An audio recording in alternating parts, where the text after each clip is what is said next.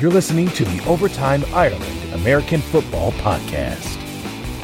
Brought to you in association with OvertimeIreland.com. Now, here's the OTI guys. Hello and welcome back to the OTI podcast. This week it is myself again, Colin Kelly, as always. I don't know why I said this week again, but on today's show we're supposed to have Mike Renner of Pro Football Focus, but I'm delighted to say that we have a guy on that I've wanted to get on the podcast for a long time. It's Nick Giffen. You'll know him on Twitter as Rotodoc, and it's our pleasure to have him on. And thanks, Nick, for jumping on at really short notice. Unfortunately, something came up with Mike, but we're delighted to get you on the show today.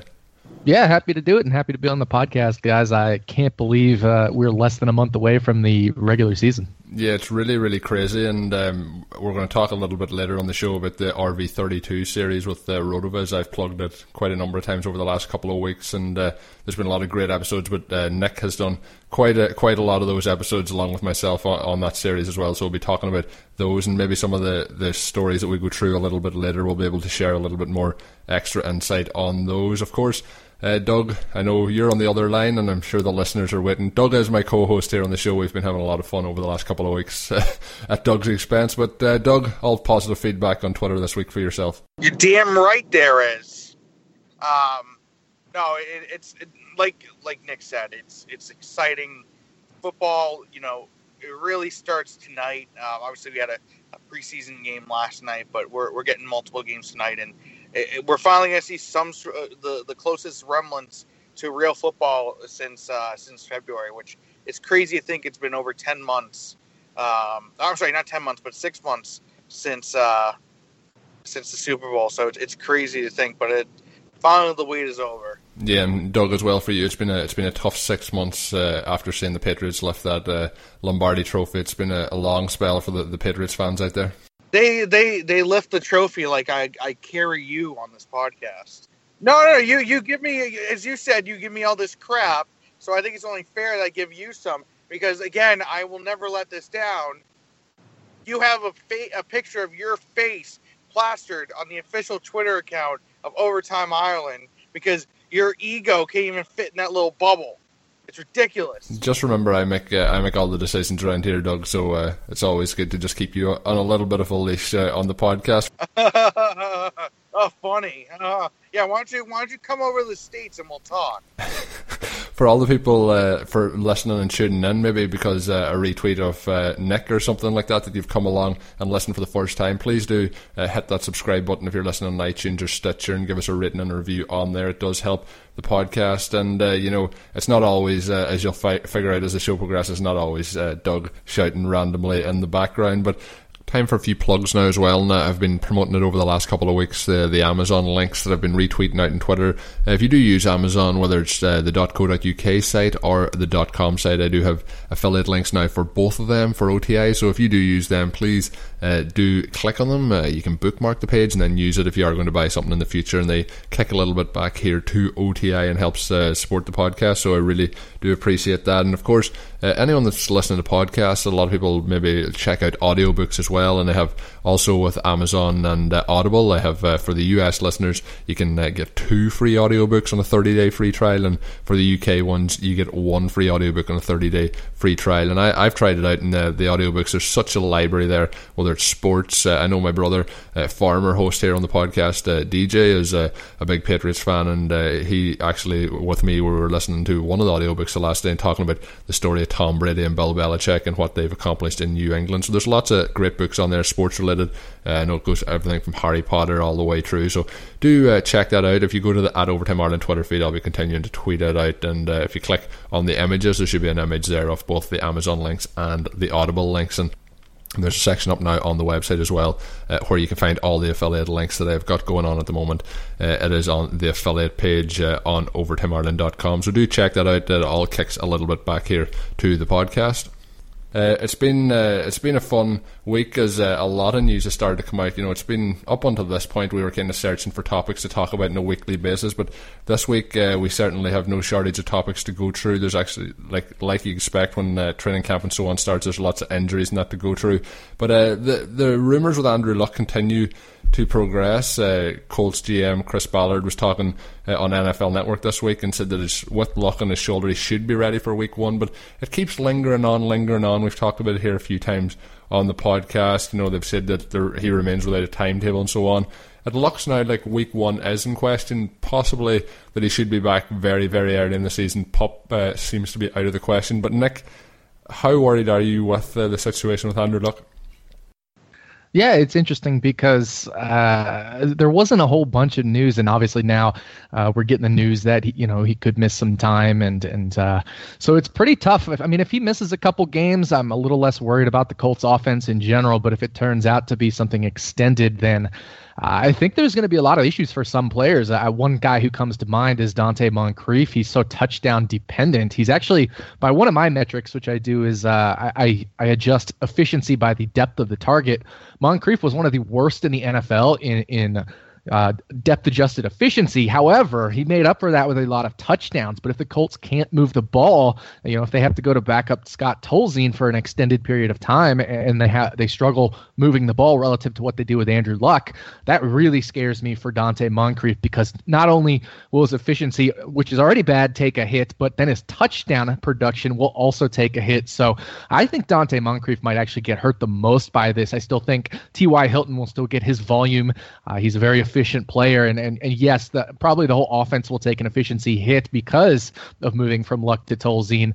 But I think, like I said, the touchdown impact is going to be much greater, and I think that affects Moncrief the most.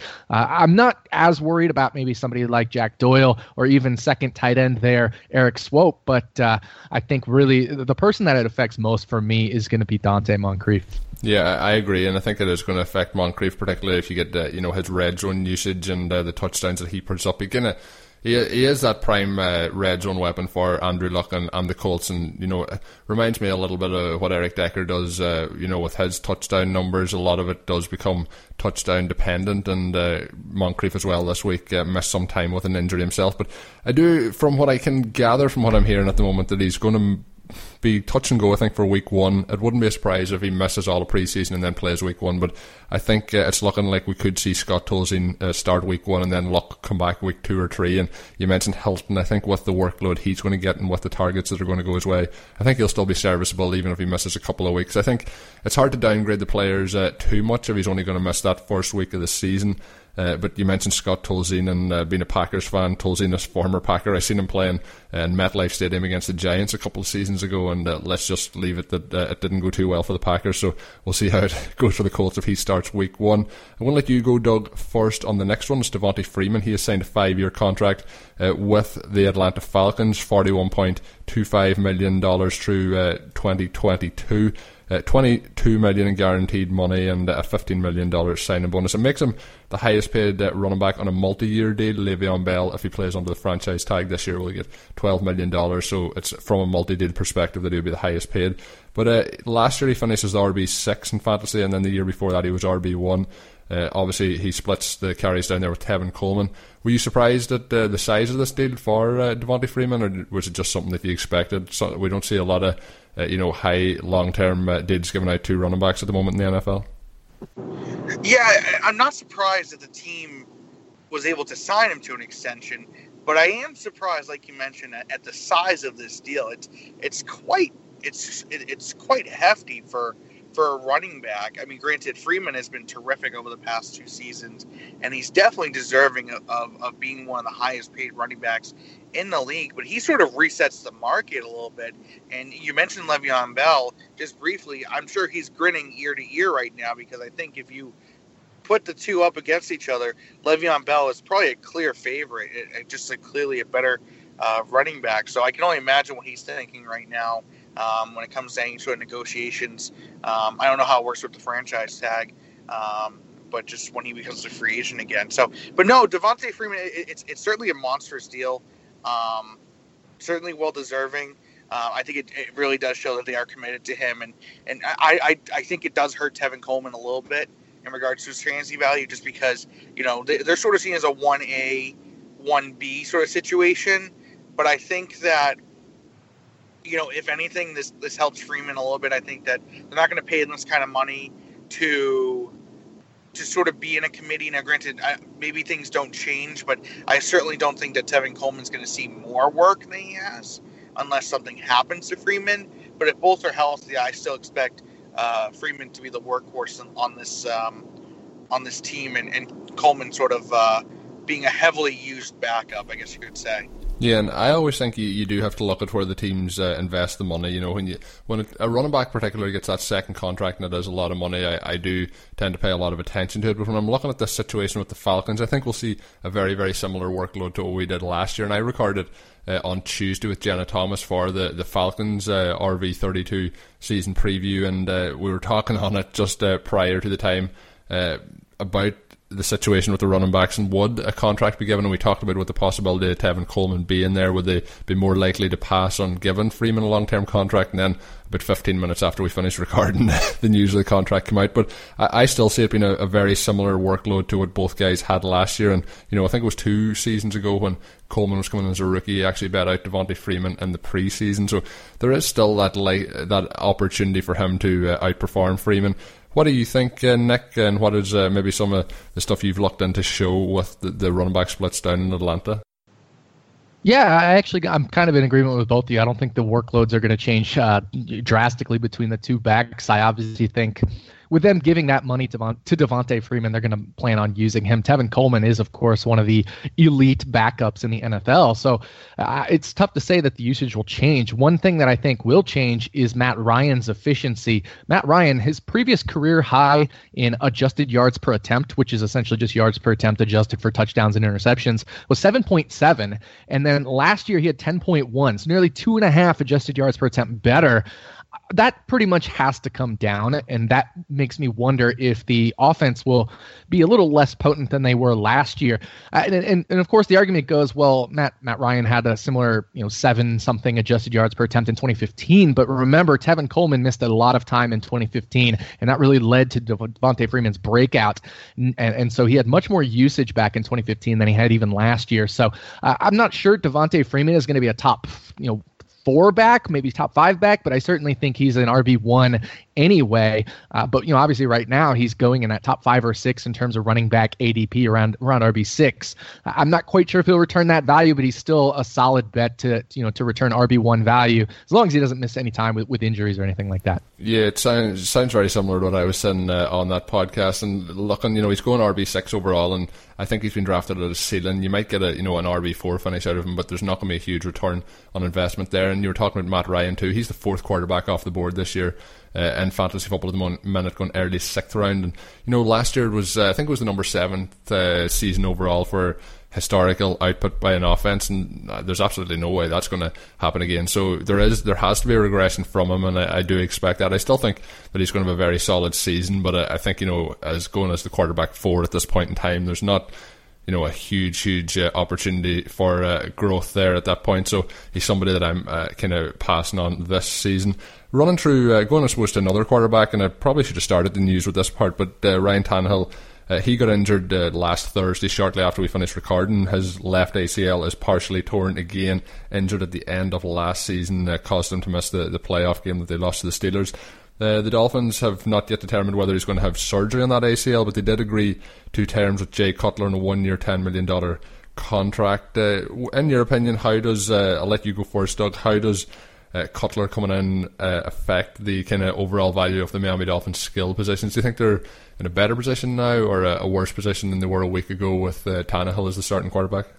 Yeah, I certainly don't think that they're better with Cutler at quarterback than Tannehill. I think that Tannehill fits this offense well, and obviously it's been sort of tailored that way for him. But he's sort of, and this is now the 3rd time I've used this sort of expression this week, where I think he's sort of a mobile, high-end game manager type guy. I don't think he's a trusted gunslinger, but I think he makes most of the short to intermediate throws you want out of him. He can find his way throughout the pocket and, use his legs when he needs to actually get yards.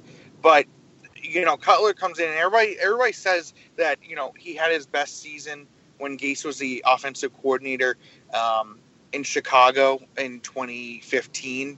But I like to point out that he threw for less than 4,000 yards, had 21 touchdowns and 11 interceptions that season. So his best season, who knows what that, I'm not saying that, it's not good, but it's certainly not what it's, put up on a pedestal to be like. So I think if anything, this offense stays about the same.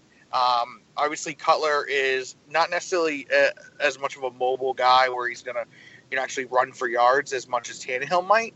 I still think I think this is a run first offense. Despite what they've done with their wide, they have a solid trio with Devontae Parker, Jarvis Landry, and Kenny Stills. I still think this is a run-first offense with Jay Ajayi as their I guess focal point of the offense. So I don't know how much has changed. Maybe it helps, a guy like Devontae Parker.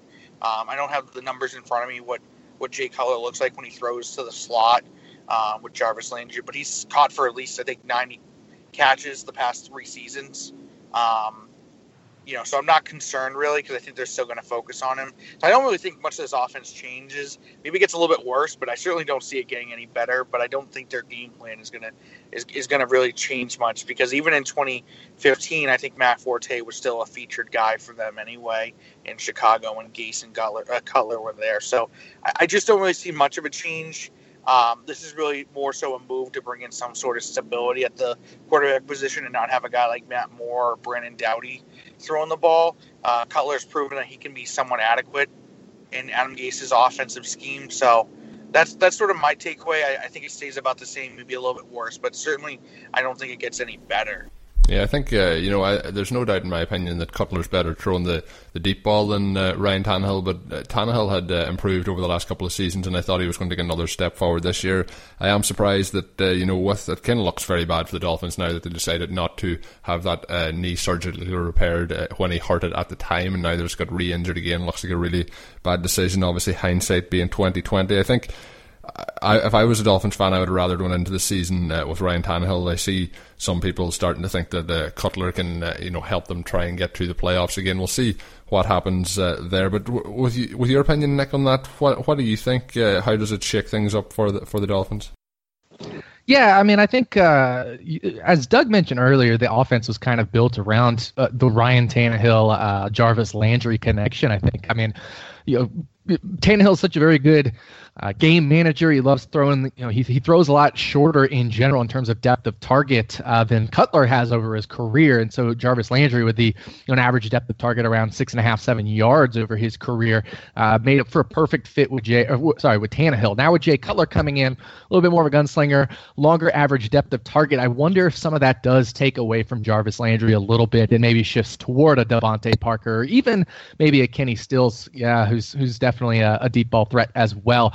So, one thing I like to look at is just the air yards, which is a metric that Josh Hermsmeyer really relies on over at RotoViz. And going over to airyards.com, which is a site there, Devontae Parker in 15 games actually had more air yards, 1,047, than Jarvis Landry had in 16 games, 853. So if Jay Cutler is a little more efficient with that deep ball, maybe it does present a little bit of a boost to Devontae Parker. And in that case, I think, I actually don't mind targeting Devontae Parker at his ADP right now. Yeah, and there was already talk of the possibility of him maybe taking a step forward and producing a little bit more this season. So I think it does help him. I think, as you mentioned there, it helps Kenny Stills. I still think the team's offense is going to be built around Ajayi and the running game. But it'll be interesting to see as well, just not even from a fantasy football perspective, but with Landry in the last week as well. There's been reports of off the field issues for him, or reports of a battery incident, a domestic situation. But at the moment, there's nothing has come off that. But obviously, he's going into a contract year with the team, and maybe if they're not looking at having him there long term, and Gase probably has a long term vision for the team as well, hoping to be there long term, maybe they start to move away from that, and it'll be interesting to see. We'll probably know after the first couple of weeks of the season if they're changing to more of a deep passing. Obviously, if they can get things going off play action, if Ajayi can get going early in the season, we'll see what happens there. But I think it might give a little uptick there to Kenny Stills, as you mentioned, and we have seen so far in his career that Parker can have devastating effects on more deep passes, so it's going to be an interesting one to see. But as we kind of all alluded to, I think the team probably as a whole better off with Tannehill and him trying to progress even further. The next one up is Quincy Enunwa, and he was scheduled to be the wide receiver 1 for this Jets team this year, but he is going to miss the rest of this season with a bulging disc in his neck. He has been sent to IR by the Jets, and Todd Bowles had said that he wouldn't be cleared for another 6 to 9 months. So last year he had a kind of a breakout season there. Obviously Decker missed a lot of the season last year for the Jets, but he broke out with 800 yards in 2016. So it was a contract year for him as well. And he's somebody who over the last 2 or 3 seasons, if you're playing Dynasty, he kind of, or even in redraft, was a buy low target, and he was kind of developing year on year. And with the situation with the Jets at the moment, there isn't a lot on offense.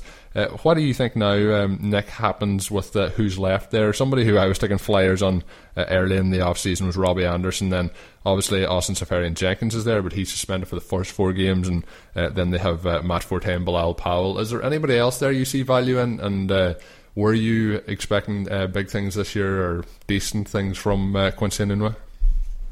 Yeah, I thought Enunwa was definitely a value where he was going, obviously before the injury in terms of ADP, and I thought the offense was definitely gonna run through him after Eric Decker got released and then signed with the Titans. So Bilal Powell, Matt Forte, and Enunwa, of course, I think the offense was going to run through, depending on which running back was in the field. But now with Enunwa out, it really brings a question mark as to what's going to happen in this receiving game. I know a lot of people are getting very high on Austin Seferian-Jenkins. I'm not one of those people. If we look at Austin Seferian-Jenkins' career, his highest targets per game in a single season was 5.5. So let's say somehow he gets 6.5 targets per game. That's only 100 targets. I've seen some people say he's going to get 120 or something like that. But we also have to remember that Austin Seferian-Jenkins has never played more than 9 games in a season. He's had attitude problems. He's already scheduled to miss the first 2 games of the year. So actually that 100 target number that I threw out there was over a 16-game season. So we actually have to subtract 13 targets off of that. So really around 90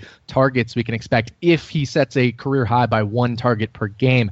And then, Charles Kleinhexel, who's an editor at Roto, has also written a piece about how players who get suspended for various reasons tend to have this repeat thing happen. So I know Seferian-Jenkins wants to improve his behavior, improve his rapport with teammates and coaches, and obviously the Jets are a relatively fresh face for him, but it's tough. I mean, he wasn't used heavily last year, even in the 7 games he did play with the Jets. So obviously, new offensive coordinator, but the offensive coordinator now has primarily been a wide receivers coach throughout his career. But back in 2004, I think it's John Morton. He was a tight end coach at Oakland. Those Oakland tight ends didn't do anything, and so it's tough to say that they're going to get a boost at the tight end position just from a new offensive coordinator. So I'm not on Austin Seferian-Jenkins as other people might be. I'm also not a Robbie Anderson. I just don't think he's that good, although he probably will see some volume. And then the rookie wide receivers are Darius Stewart and Chad Hansen. I kind of like Chad Hansen a little bit better than our Darius Stewart just based off of some of their college metrics, but it's a really messy situation there. Yeah, you mentioned Anderson as well. For me, it was more a case of somebody in this offense has to put up some numbers over the season. It was a volume play, and based now he should get a little bit more volume with Enunwa's injury. And you mentioned Austin Seferian-Jenkins. When he came in with the Buccaneers, there was such high hopes for him. You mentioned him getting into trouble, and he's got into trouble a number of times. He was released then, obviously, by the team before he was picked up by the Jets. But he is a player that has huge athletic ability. But you mentioned the situation with Charles Kleinhexel's article that, he just fallen into the trap again. We've seen it with Josh Gordon. Martavis Bryant has got reinstated this week, fully reinstated. But, we've seen it with players just relapse, and Justin Blackman. The list goes on and on and on. And a lot of the time when these players get into trouble, they do kind of relapse, and it happens again, unfortunately. So it's just it's hard to trust. And if you're picking him up maybe 3 or 4 weeks ago when the expectations weren't as high as a flyer and a dynasty waiver wire or something, that's fair enough. But I wouldn't be moving any capital to get him at this moment in time. Just looking then at some other, obviously with there's going to be games starting from tonight. We're recording this on Thursday, so there'll be pre-season games really ramping up from tonight onwards, and we're going to see a lot of injuries, unfortunately, with that. But we have a couple of players at the moment, and that's kind of hamstring injuries that have started to run rampant. It usually happens at this time of the year, unfortunately. But among players missing multiple practices this week were Tavon Austin, Redskins wide receiver Josh Doctson, Panthers rookie Curtis Samuel, and then Titans Corey Davis. Obviously, Davis, quite a bit of being expected of him down there, Tennessee. But when you're looking around those players, Nick, is there any of those that have you had an eye on, or is there any players that have missed time this offseason that you're expecting to have a nice season this year? Yeah, well, certainly not Tavon Austin. I think he's terrible. And he comes in dead last in my depth-adjusted efficiency for all wide receivers, dead last. So not very good for Tavon Austin there. He's definitely going to have to improve his efficiency for me to want to use him. Josh Doctson, I didn't mind him at his ADP. He's obviously a touchdown threat. The Redskins really liked using him in the end zone and in the red zone when he was healthy last year for those couple games. I'm a Redskins fan, so I definitely was paying attention to Doctson. And then, that hamstring thing bothers me a little bit, though, because that's what bothered him last year as well, multiple things. And then hamstrings just in general are tough because they tend to be recurring injuries. Jeremy Funk, who's over at Dynasty League Football, does a lot with injuries, and he says that's one of the most recurring injuries in the whole of the NFL is the hamstring issue. So that concerns me for Corey Davis. There was already some questions on how much the Titans were going to use him. Obviously, a top 5 overall pick in the NFL draft. There was a lot of hype around him. But then there's been some concerns around how much the Titans will use him. They signed Eric Decker. They've drafted Taywan Taylor. So a lot of issues there for me with Davis in addition to the hamstring. I can't really pick him at his ADP right now, even though I know he's been falling. So, I'm still interested in Doctson, but certainly the recurrence of his problems here have given me a little bit of pause in drafting him. I might just avoid some of these guys with hamstring injuries altogether because it is one of the most recurring injuries in the NFL. Yeah, it is. It definitely is. And, when you're looking at somebody, especially the wide receiver position, when you're trying to sprint, say, 5, 10, 15 yards downfield before making a cut, if your hamstrings, even if it gets back up to 75%, it only takes one time when you're trying to run at 100% again for that to go. So it is a very, very concerning injury, and a lot of the time we do see them linger into the season. So it is something that I tend to keep a very, very close eye on, and I think I'll be kind of, if they're still lingering in another week or so, there'll be somebody that'll be coming off my draft board. So keep a close eye on that. Doug, letting you go on the next one is Kareem Hunt. He's continuing to see first team reps at Chiefs camp. I've been more of a Spencer Ware fan over the last couple of years, but no doubt Kareem Hunt, with the draft capital they spent on him this year in the third round, he will push Spencer Ware for the starting job this summer. I think Ware, as I mentioned, remains as the starter, but do you see Kareem Hunt pushing this one very close, or even taking the starting job pre-week 1 or early in the season? So, I think that's something that could definitely happen during the season, because if you look at what Spencer Ware did at the beginning of the season, he did really well, but then he sort of tapered off at the end of last season. And I'm a fan of Spencer Ware, and obviously Com can attest to that in our Dynasty League, because I got a great deal for him. But I just think that, everything that's been said about Kareem Hunt, I think that everything mentioned about, what he can do and what he's done already by the coaching staff is really just pointing to, him having some sort of a role in year one. And I just read something where Charkandrick West, who was a hero at one point for some fantasy owners when Jamal Charles went down with his first knee injury, may not even make the roster, which I think in general just points to how, I guess in a way, how deep this running back depth can be. But I think that Kareem Hunt, I don't think he's going to win any sort of outright starter job, but I think he could be a 1A to a 1B, with him being the 1A to Spencer Ware's 1B. I just think that he's obviously a guy that they're going to focus on for the future. And they certainly have a few playmakers like that with Tyreek Hill and Travis Kelce, but I think that we're going to see some sort of way where Hunt's going to get the start, quote unquote. He'll probably, even have games where he has more carries than Spencer Ware, but I don't expect him winning some sort of workhorse role at some point this season, but definitely could increase his role as the preseason goes on, or even as we get towards the midseason too. When you look at the Chiefs, and this was another team I covered for the RotoViz podcast series, they've won at least 11 games over the last 3 seasons. Andy Reid, I think, continues to be underrated for the job he does there. But with the running backs, Spencer Ware last year had a very nice start to the season, but suffered a concussion, at week 8, and then after week 8 kind of was ineffective. He had kind of not a rookie wall, but for somebody who was starting their first full season as the starting running back for the team, really did slow down. So the efficiency in the first 8 weeks compared to the last 8 weeks differed tremendously. So I think having somebody else there as well that can bear that workload will help him. I don't think he has a workhorse to take all the work on all 3 downs, but I think he can take 2/3 of that work, and then I think we'll see Hunt get the other 2/3. So when you're looking at a team that has won over 10 games the last 3 seasons, that's the kind of running back position that I want to have. Some team that are going to have games where they're going to try and control the game on the ground when they have those leads. Nick, is there any of those 2 guys that you do like, or are they players that at their current ADPs you're staying away from?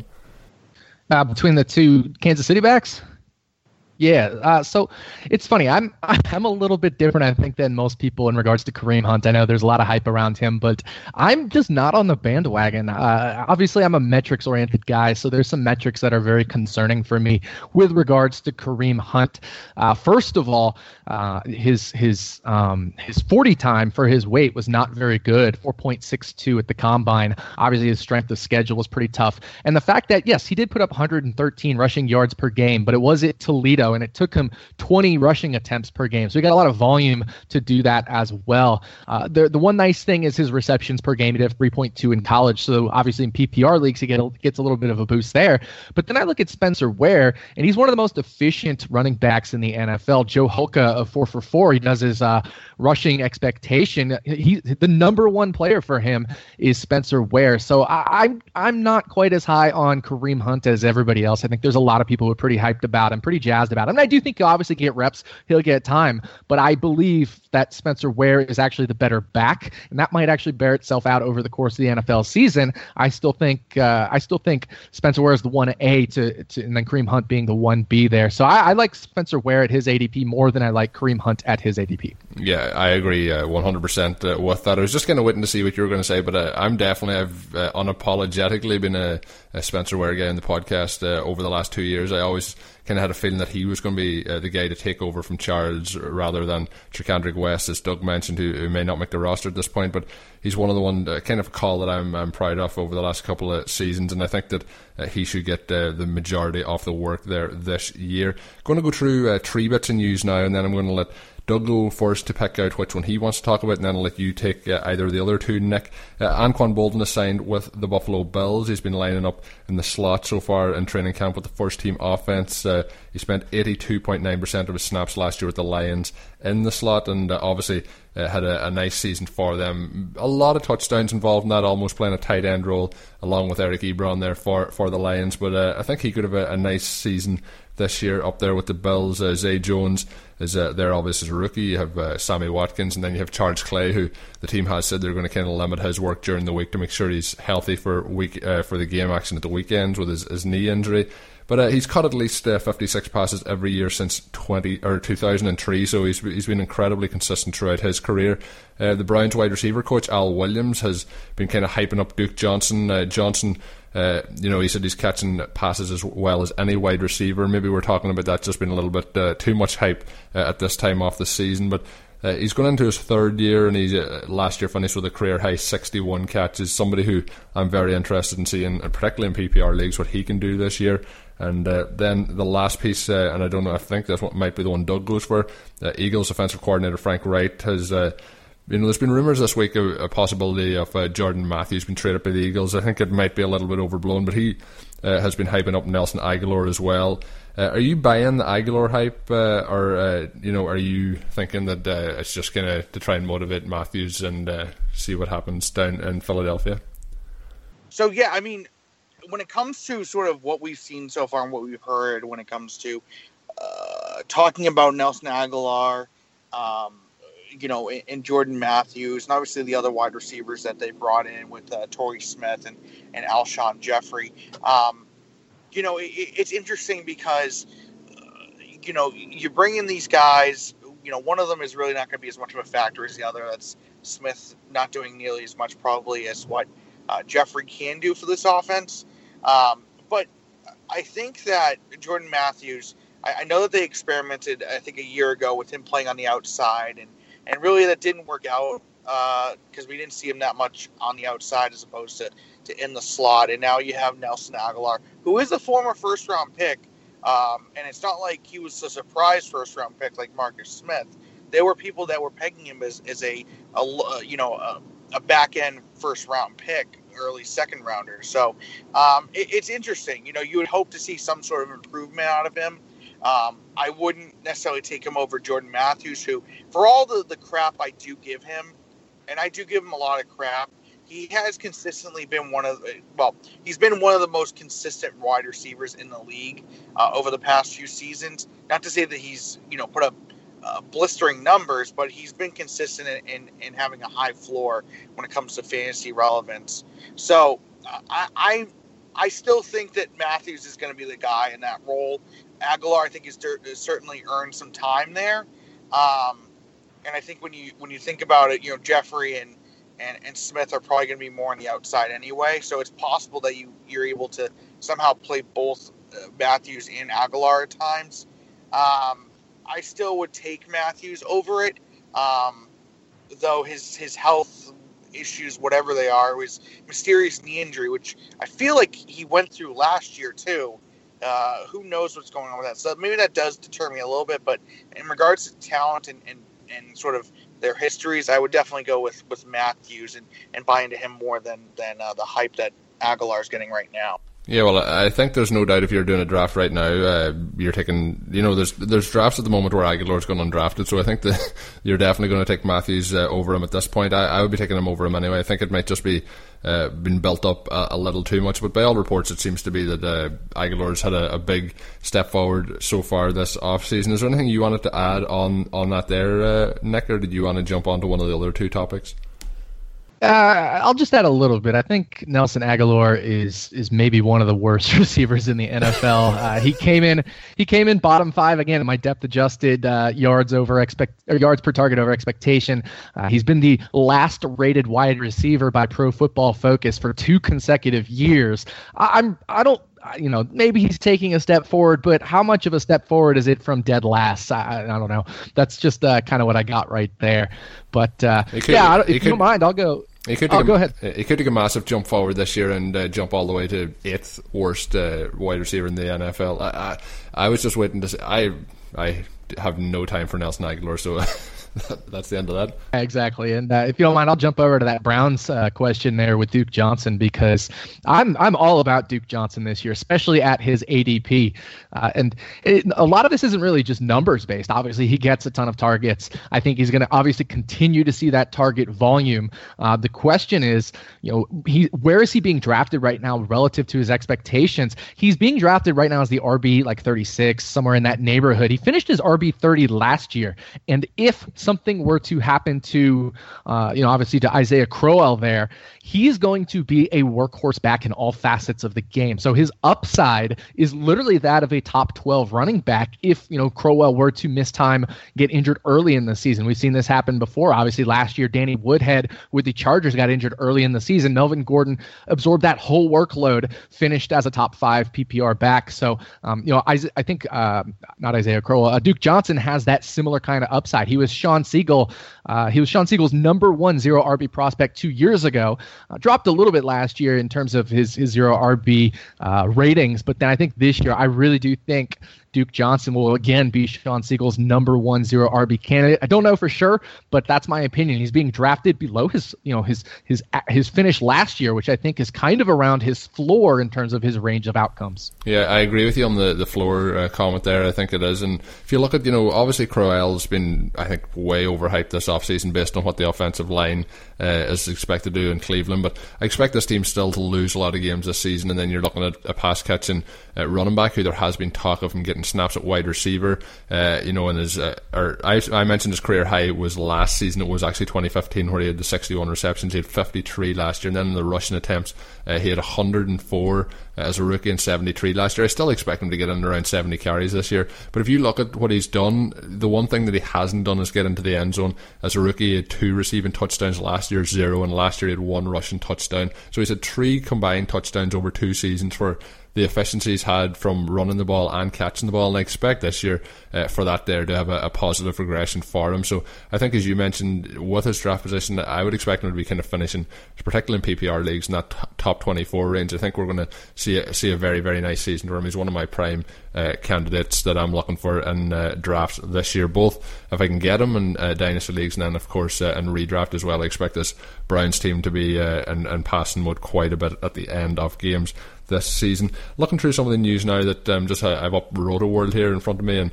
Laquan Treadwell appears to have got injured early in the week in a fight in practice, so more bad news for Laquan Treadwell owners there. Tyreek Hill, the star of Chiefs training camp, and it's Therese Paylor who was talking about that, and it doesn't state the source, but I talked with him early in the week, and he was really, really hyping up Tyreek for that RV32 series, so maybe that's where they got that there, maybe an anonymous source. But any other news this week? I've kind of run through them. The Zeke news that possibly that a ruling will come out tomorrow, which is Friday, obviously with his suspension. The sooner the better, I guess, with that news, so we can all figure out what to do. Is there anyone, maybe a second RB that you're thinking that could get a nice workload if he does pick up a 2 or 3 or even 4 game suspension this year?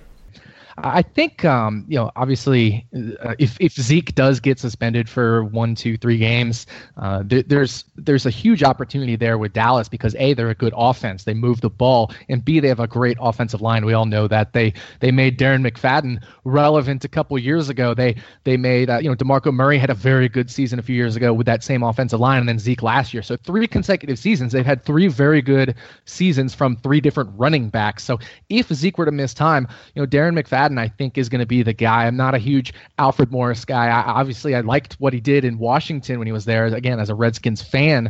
But Darren McFadden is just a bit better talent, and I don't care that he's older, and he's later in his career. He still did it 2 years ago. He still had a productive season behind that offensive line. I think he's going to get the first shot at it with a good offensive line, a good offense. So he's a guy I don't mind taking some shots at, later on in drafts, but it really is contingent on whether Zeke does get that suspension or not. Not so sure. Now, another thing that we can talk about with Zeke is he is a heavy workload running back, and heavy workload running backs, because they see more touches, they have a higher rate of getting injured. So there's always that possibility as well. So I don't mind Darren McFadden as a late round target. Yeah, are you on McFadden, Doug, or are you looking maybe at Alfred Morris in that one?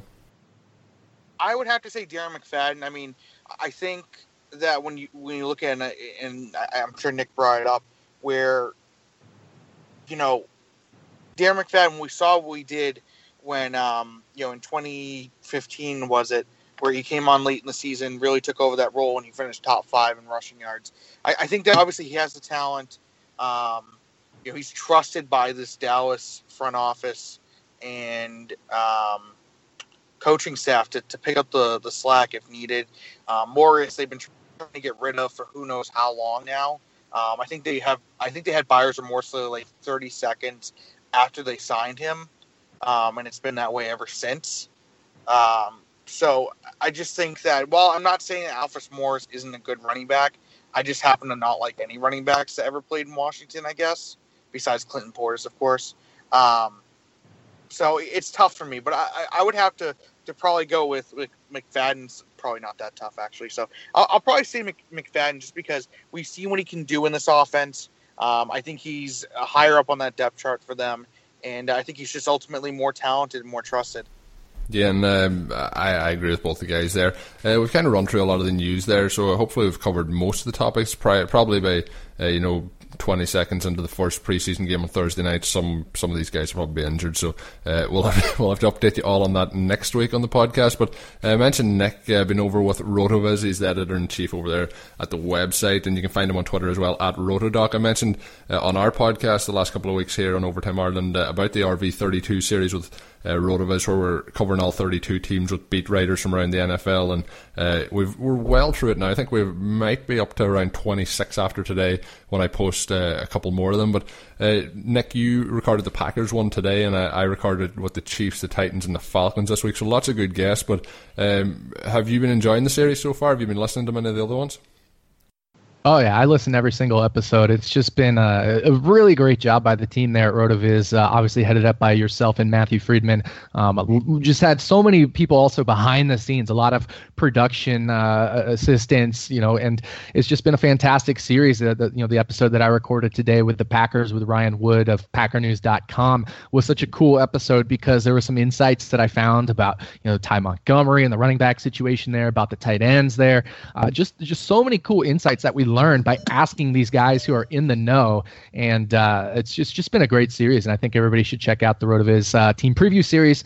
Every team we're getting covered, and that's just really cool. Yeah, so we're hoping next week's the last week of recording, but there's a master list up on rotoviz.com, and I've been tweeting it out where you can find all the episodes. And if you just want to listen to your team, that's all well and good, but there's definitely, particularly if you're playing fantasy football, as Nick mentioned there's lots of little snippets that you'll find out, and that's what I've really enjoyed about it. Where you can talk about all the star players and all the pieces of news that you hear from kind of everything going at the moment in all podcasts, but then what the beat reporters, they're following the team 24/7. There's little bits of news that you find out, so do check that out, and you can follow it on Twitter as well at the hashtag RV32. So with that, Doug, have you anything going on this week? We'll let you plug something if you want.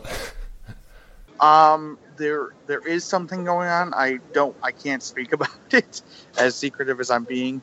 It's kind of a surprise that I'm waiting to announce when I'm able to. So when I can, I will. But something is definitely in the works. That's really good news. So it's good news, but it's mysterious. The drama, the suspense and the drama. That's called the tease, and maybe we'll see Doug. Oh, there's a phone going in the background. Maybe Doug's going to join into maybe Donald Trump's White House staff or something. We'll see what happens. We'll see what Doug has to tell us next week on the show. But it's been an absolute pleasure having you on the show, Nick, and make sure for the listeners all to go and follow him at RotoDoc on Twitter, and make sure you check out the RV32 series. As I mentioned, next Packers episode should be out later today, early tomorrow. So once you listen to the OTI podcast, get on over and check that out. You can follow me on Twitter at Overtime Ireland, and you can follow Doug on Twitter at DMoreNFL. So until we're back next week with another show, my name's Colin Kelly, and of course, have a good one.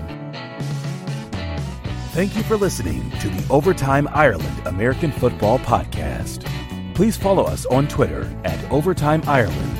Check out OvertimeIreland.com and continue to spread the word. This has been an Overtime Ireland production.